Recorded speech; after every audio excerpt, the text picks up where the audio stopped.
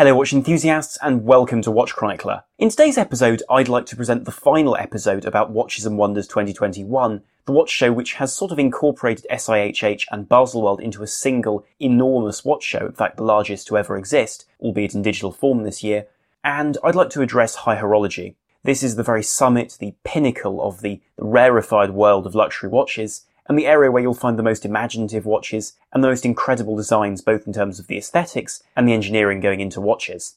To put it simply, this is the area of watchmaking which makes us gasp in awe. It's a remarkable area and an arena for both large and small brands to compete against each other for the most impressive and most adventurous watches on the market. But before I delve into all these interesting and quite remarkable watches, do remember to like, share and subscribe if you're watching this on YouTube, and of course head over to watchchronicler.com to catch the bulk of Watch Chronicler content, including podcasts, reviews, and various other pieces. Do also remember that this episode is available as a podcast too on all the usual platforms used for Watch Chronicler unscripted podcasts because of the off-the-cuff and unprepared nature of these episodes to give you the best opinion piece, let's say, about these new and quite exciting watches. And finally, remember to head over to Instagram to follow us and catch all the latest episodes. Now, an awful lot of interesting watches in this high horology bracket have been released, perhaps as a result of the fact that Watches and Wonders grew out of SIHH, the Geneva-based, primarily high horology show, which used to take place in January, and later was intended to take place around the same time as Baselworld, but as a result of all the chaos over the last year or so,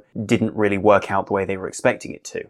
But of course, there have been so many releases of these high-level watches, but I'd first like to address a few which haven't made it in and give you my thoughts, just to draw attention to some of the most interesting pieces, which still perhaps deserve your attention. One which certainly deserves attention, but perhaps for the wrong reasons, is the new Audemars Piguet Black Panther Flying Tourbillon, which, quite honestly, is a watch where the less said about it, the better. It is, as has been seen by quite a large number of people at this point, really a very ugly watch. There's very little I can say about it, but it's certainly worth looking at, because it's a bizarre combination of classic Audemars Piguet design with a bizarre Marvel addition and an extremely high level of high horology. Now, I encourage you to take a look, but it's certainly not something to look at with too much expectation of beauty. Then a watch which doesn't really fit into this style of video is the new Patek Philippe Calatrava with the Clou de Paris arrangement of detailing, which we've seen on previous Calatravas, but not more recently, and it's really lovely to see this detail return. Then if you go to FP Journe, there is the Octa limited series of 99 pieces, which celebrates 20 years of this particular movement. And it celebrates pieces from before the solid gold movement era of FP Journe, and so has a very unusual movement appearance, which I think is quite interesting, and something you simply won't see from the brand very often, because they don't make the standard silver-coloured plated movements which we're used to seeing across the rest of the industry. Now travelling to Germany, Lange have had quite an exciting few releases, but most of them are at least primarily rooted in models which have been previously launched, like for example a new release of the Lange Triple Split. Now on the assumption that the Lange Datograph is the finest chronograph movement ever made, then the Triple Split is a step above it. More simple in terms of additional features, but more complex in terms of movement function, this could be called the ultimate split-second chronograph, because not only does it split the seconds on the second hand, but on the minutes and the hours. Now, of course, that's not an awful lot of use, but it's a remarkable tour de force in terms of movement design and engineering,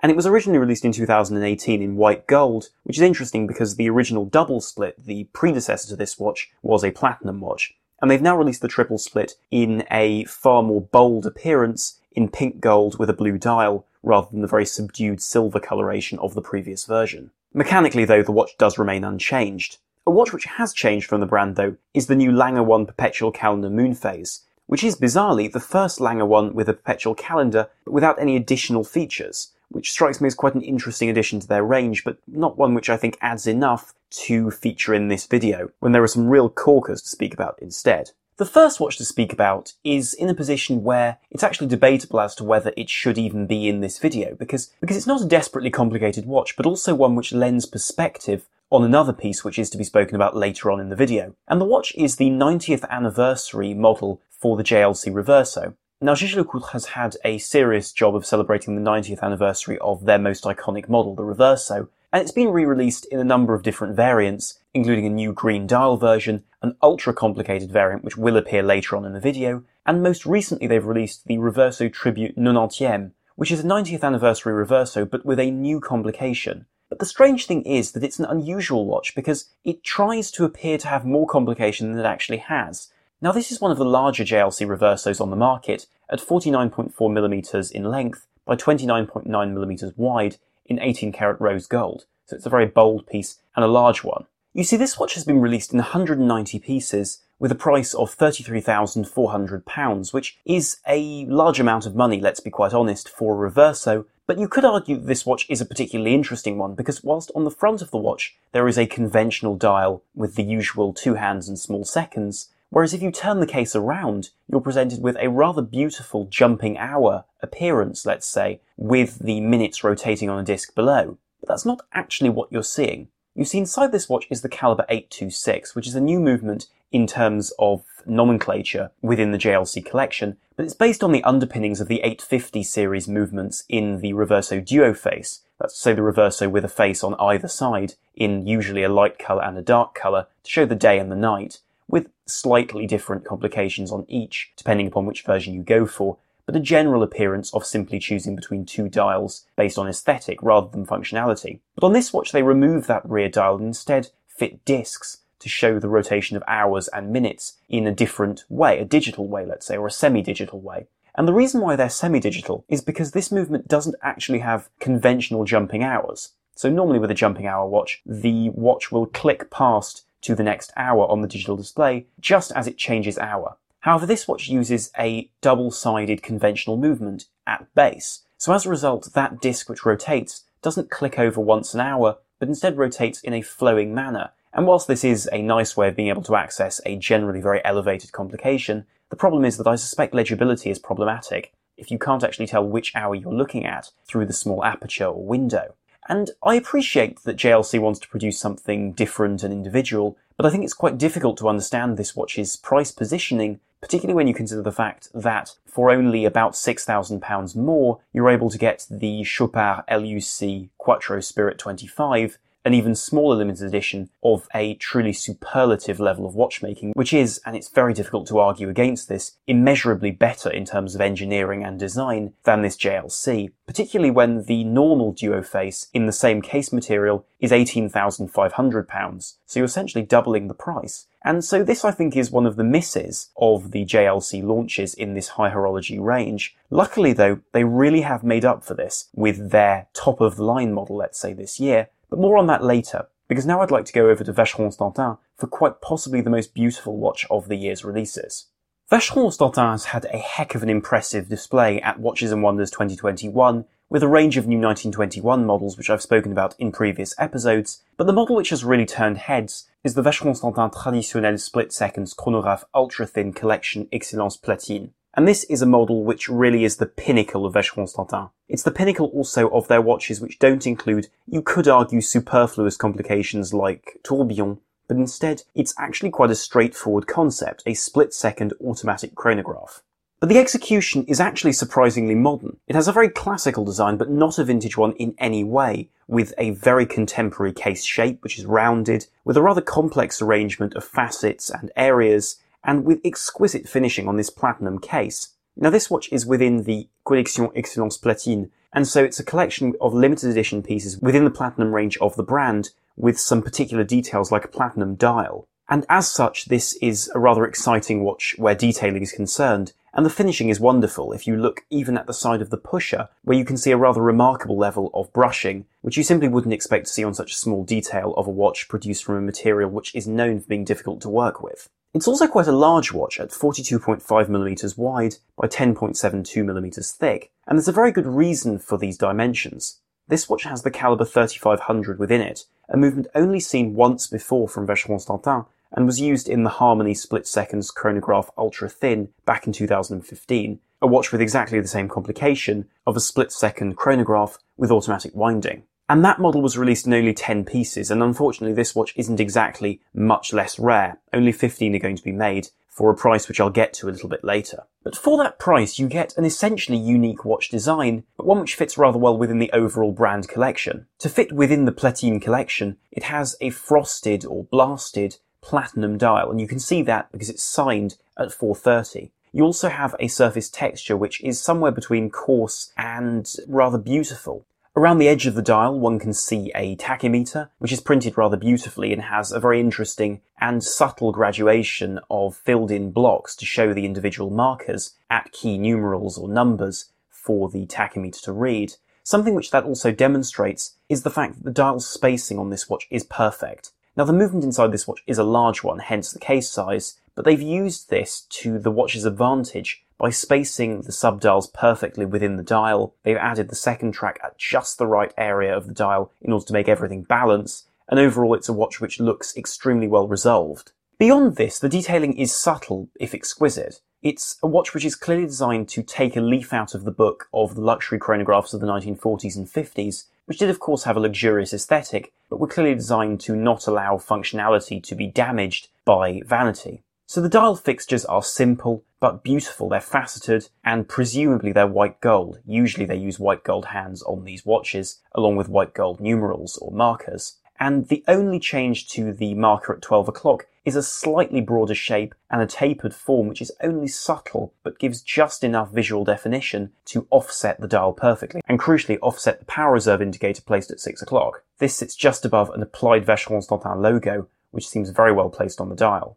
The hands follow a similar route of subtlety, but beauty without any kind of vintage aesthetic. They have a lozenge in their centre, and are beveled along their centre too, which allows them to be frosted on one side and polished on the other. And these aren't old-fashioned style hands at all, but they do give a simple elegance, which I think this watch deserves. But in reality, it's the movement of this watch which is going to draw the most attention, because it's one of the most beautiful movements ever made. I think there's very little argument there. The finishing is exquisite, with graining and various colorations throughout the movement, which allow it to seem extremely three-dimensional in a way which only Lange movements tend to be able to pull off.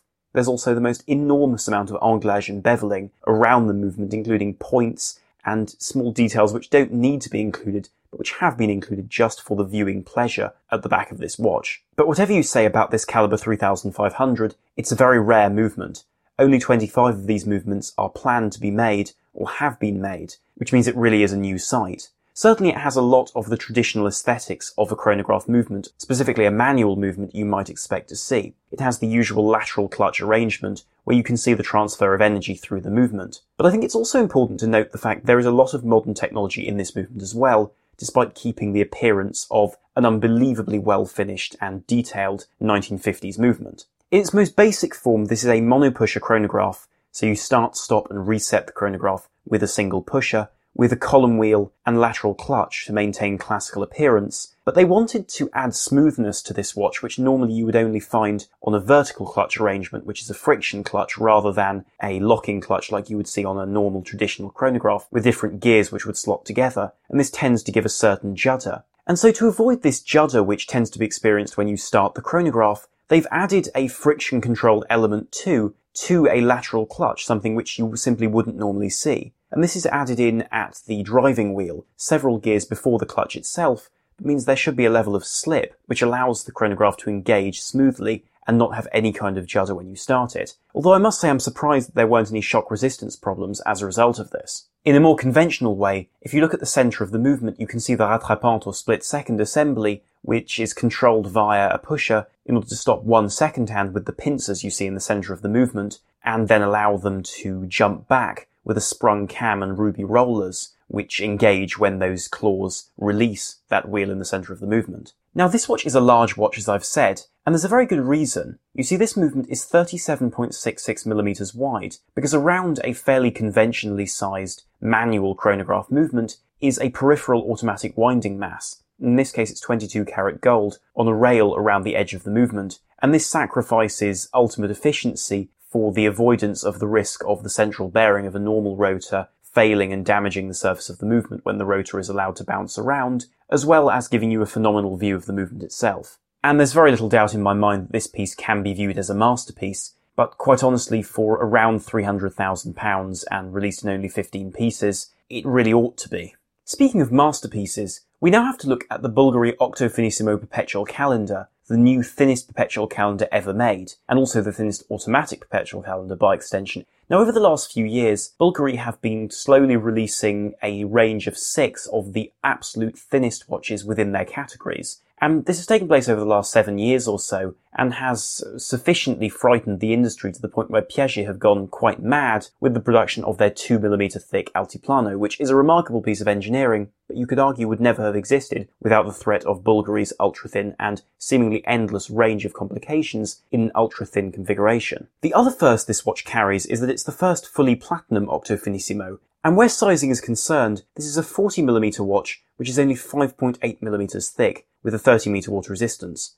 And to put this into perspective, the whole of this watch is the same thickness as the new Patek Philippe Perpetual Calendar movement on its own, without any watch, dial, hands, anything else around it. That's the level of mastery we can witness in this timepiece. Now fundamentally, this watch has exactly the same design as previous Octo Finissimo watches, so I won't dwell on the looks of this watch too much because we all know the particular shape this watch takes. And the dial remains a flat, matte grey on the titanium version, which allows it to fit in with the simple and somewhat minimalistic appearance of this collection, a collection which you could say is at odds with the rather ostentatious history of Bulgari. And in the pursuit of ultimate thinness, the dial display has been changed from having date windows or any kind of window at all on the dial to show information, and these are entirely replaced by retrograde hands on the dial showing the various elements which you would expect to see on a perpetual calendar. That's to say the date, the week, the month, and of course an indication of whether it's a leap year or not. But for the more classically inclined, there is a platinum version which is somewhat more expensive, but does demonstrate a very impressive level of finishing for a platinum timepiece, which, let's not forget, is a material which is difficult to work with and usually a pain to brush. And in this case, they've produced an almost entirely brushed platinum watch with a blue sunburst dial, which is lacquered to give a richer colour. The only part of this particular model which isn't platinum is the crown, which is white gold, I would expect because of machining. But whether you go for the 57,000 Swiss franc titanium version or the 86,000 Swiss franc platinum version, you'll receive the same BVL 305 movement, an automatic 2.75mm thick movement, that's to say thinner than most ultra-thin automatic calibers, with micro-rotor automatic winding and a perpetual calendar, in addition to quite a long 60-hour power reserve and a 3 Hz beat rate and 30 joules. To an extent, you can see how this movement has become so thin by looking at the width, which is 36.6mm, 11mm wider than ETA 2824, for example, thus showing how the components have been spaced out. You see all the perpetual calendar works are placed on a single plane on the front of the movement, whilst the use of a micro-rotor means that the automatic winding system doesn't add a level to the movement, but slots in alongside other functions. Altogether, it's an incredibly impressive watch. There really are no two ways about it, but what you do have to bear in mind is that sometimes it's easy to forget just how impressive these watches are, just because, with a very similar appearance to other ultra-thin Bulgaris over the last few years,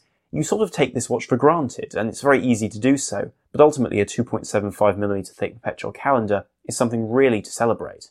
For Patek Philippe, there have really been 2 impressive high horology releases this year, and the first to speak about is the annual calendar reference 4947/1A. And this actually isn't a new watch, but it's a revision of a watch which most men probably won't know about. To backtrack a little bit, in 2019, Patek tried to draw attention away from the steel Nautilus to other watches in their range with the Calatrava Weekly Calendar 5212A, which was a steel Calatrava with, as the name suggests, a weekly calendar. And this was a hodgepodge of different designs and different details in different colours, and wasn't desperately popular. But this year they're trying the task again, not necessarily with a brand new watch, but with a blue dial. And this isn't the first steel annual calendar from the brand, but it is the first of these mainstream watches available to, let's say, a male or unisex public, rather than expressly a female public with this particular design.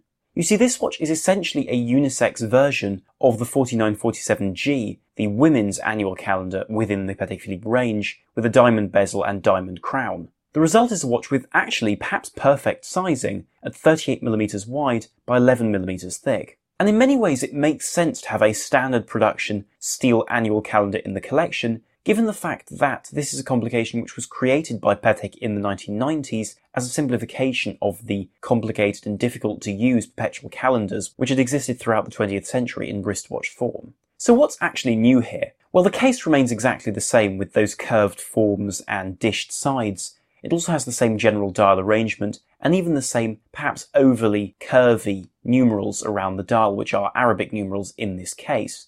And I must say this watch does still have a very feminine feel, or rather a feel which is reminiscent of Patek Philippe's feminine endeavours. It has those overly detailed Arabic numerals, and a general dial arrangement which does seem a little bit unusual for a men's watch, because let's be honest, this watch is primarily going to be bought by men. But then this watch has also kept the linen style of dial texture and the same dial arrangement, of course. The only real change is the fact that it's steel, it has a blue colour of dial, and doesn't have any diamonds on it. Inside it uses the predictable 324S QALU, a well-known movement based on the bread and butter 324 base, which is exactly what Patek Philippe use as their most basic automatic movement, but in this case it's been modified to take that annual calendar on top. As such, it has very similar features to the 324, with a 45-hour power reserve, it runs at 4 Hz and has 34 joules, but of course adds the annual calendar and the moon phase. And for £36,890, I don't think it's at all a bad price,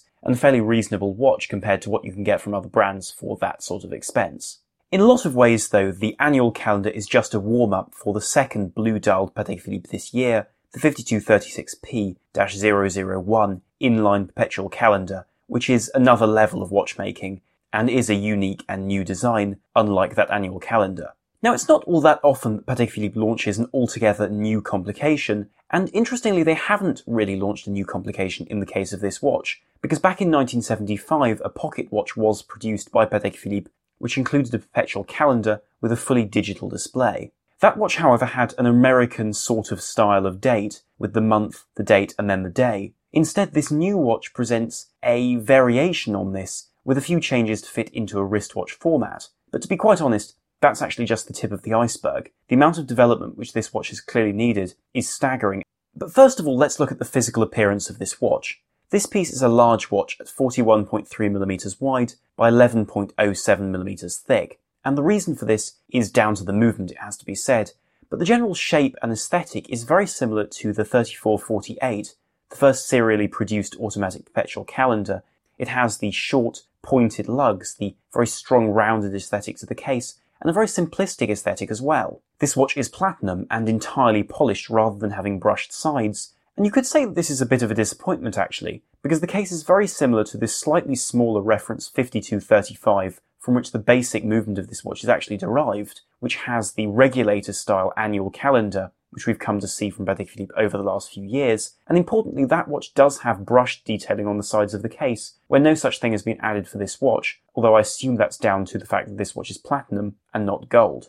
Still, given the flack which the reference 5320G perpetual calendar back in 2017, one of my favourites by the way, received when it was first released for having an overly simple pressed case, I think that I would expect more from the brand producing such a remarkable watch as the one which you see before you. Moving to the dial, you have a very deep, rich blue with a vertical brushed detail across the dial and a general aesthetic which is quite simple and quite sparing, you could say, because all of those perpetual calendar details which you would normally expect are seen across that single band just below the Patek Philippe logo. And I suppose you could say the beauty of this is that it actually simplifies the dial quite considerably by comparison to a normal arrangement, and so you can really enjoy the light-catching nature of that brushed dial. At the bottom of the dial, of course, you do see the oversized small seconds with a moon phase indicator in the centre, and on either side you also have little windows, the one on the left showing you the day or the night, and on the right you can see the leap year indicator. The hands and the indices are rather lovely, if rather simple, and the hands in particular take a very dignified, very modern route, and are straight as you can see with a sort of sword bevel going from the centre to the outside, and running all the length of the hand, including the centre of the hand, something surprisingly rare but also something rather lovely to see, in conjunction with quite a large dial and rather long hands.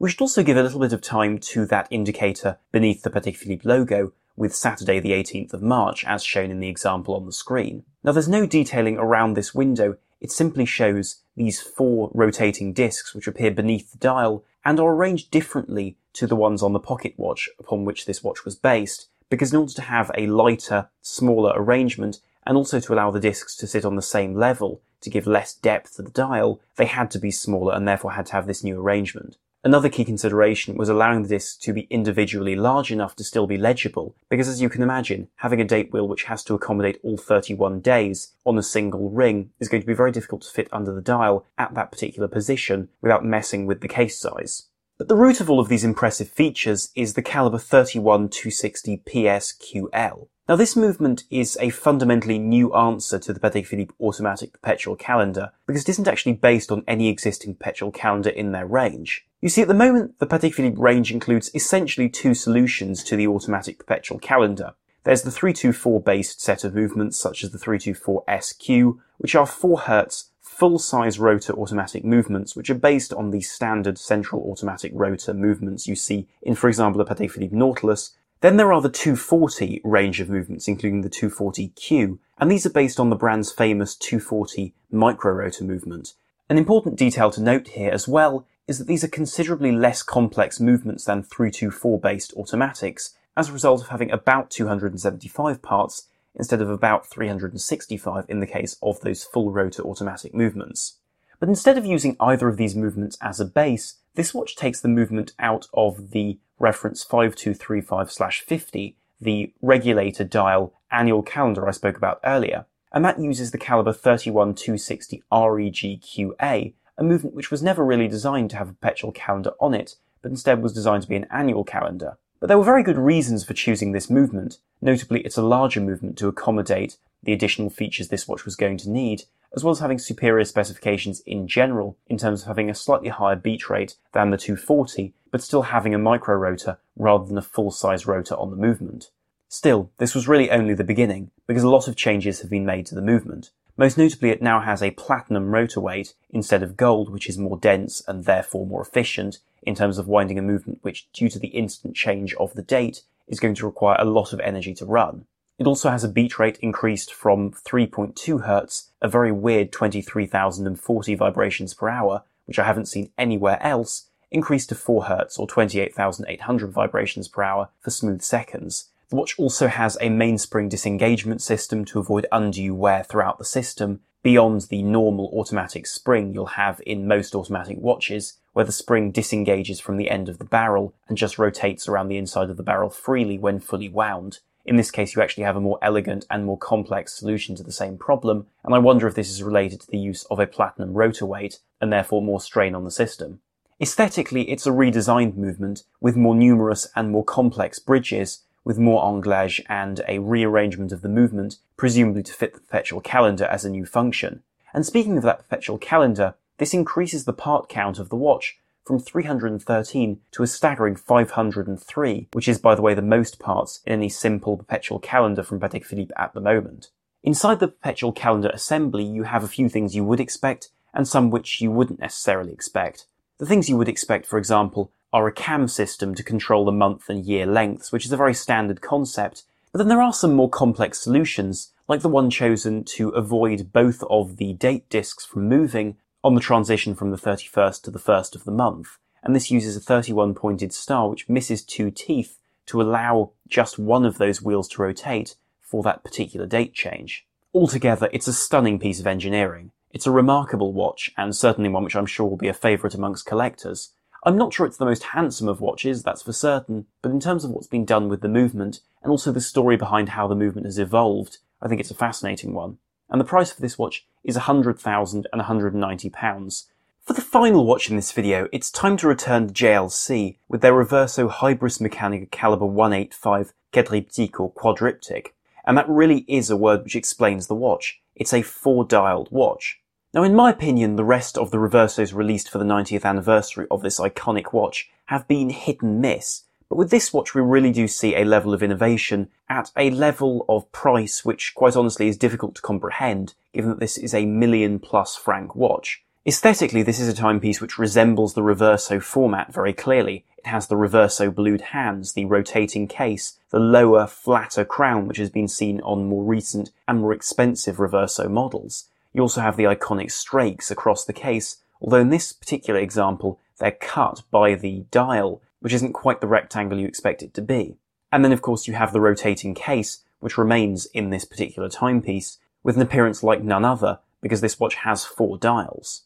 This is also a very large Reverso. It is a white gold piece which is 51.2mm long by 31mm wide and 15.15mm thick, although you could argue that's not actually desperately bad, given the complications this watch has, and the fact that that's the thickness of your average Veligure 7750 movement watch. But this is the kind of watch where it's important to simply give the headlines, and here they are. This is a watch with 11 complications, 12 new patents, and 6 years of development behind the watch, which is rather amusingly the same length of time as I've worked in the watch industry.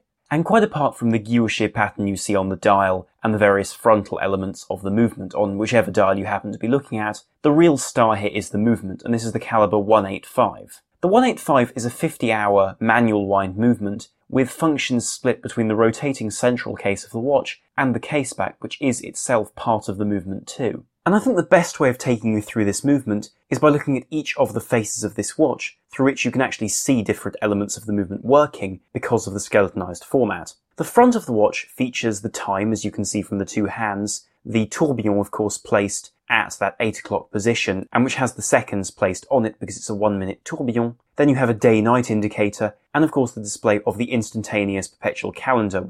Around the back, things start to become more interesting, because you have the time displayed with a digital jump hour, as you can see from that blue time, and then around that you have a ring showing the minutes with a red marker which rotates around its orbit in order to show you the minutes. Perhaps more importantly, you also get to see all of the background of how the minute repeater of this watch functions. For instance, next to that small dial, you can see the governor for the minute repeater, which is essentially a spinning unit which has masses and springs and essentially extends itself or retracts itself in relation to its rotation in order to maintain a constant release of energy. And this means that you get a silent escapement, because you need an escapement to control the release of energy for the minute repeater, but you also need it to be silent, and this is the answer to that very problem. Now we move to the caseback, which is of course part of the movement too. And this component is more simple on the very back of the watch, which simply shows the moon phase in the southern hemisphere. And it should be noted that this back of the watch is devoted specifically to the moon and its motion. The inner caseback is somewhat more complex and shows you not only the moon phase for the northern hemisphere, but also the draconic lunar cycle, which is the height of the moon, and perhaps most interestingly, the anomalistic lunar cycle, which is a longer period which displays the perigee and apogee of the moon's orbit. And so you have a very complex range of displays on this watch, most of which I'm sure will never come in handy, beyond simply being wonderful to observe and to look at when you have a spare moment to admire the timepiece and the sheer technology going into this watch. And of course, for £1,000,000, it's not designed to be anything beyond amazing. It's purely a novelty, an incredible, beautiful, exquisitely made novelty produced in 10 pieces, and no doubt due to become a serious collector's piece in coming years. But I'll conclude the video there. What do you think of these various releases in this ultra high-end range of high horology watches? If you enjoyed this video, please remember to like, share and subscribe, and of course follow us on whichever podcast player you enjoy using if you prefer not to watch this as a video. But thank you very much for watching. This is Armon from WatchChronicler.com, out.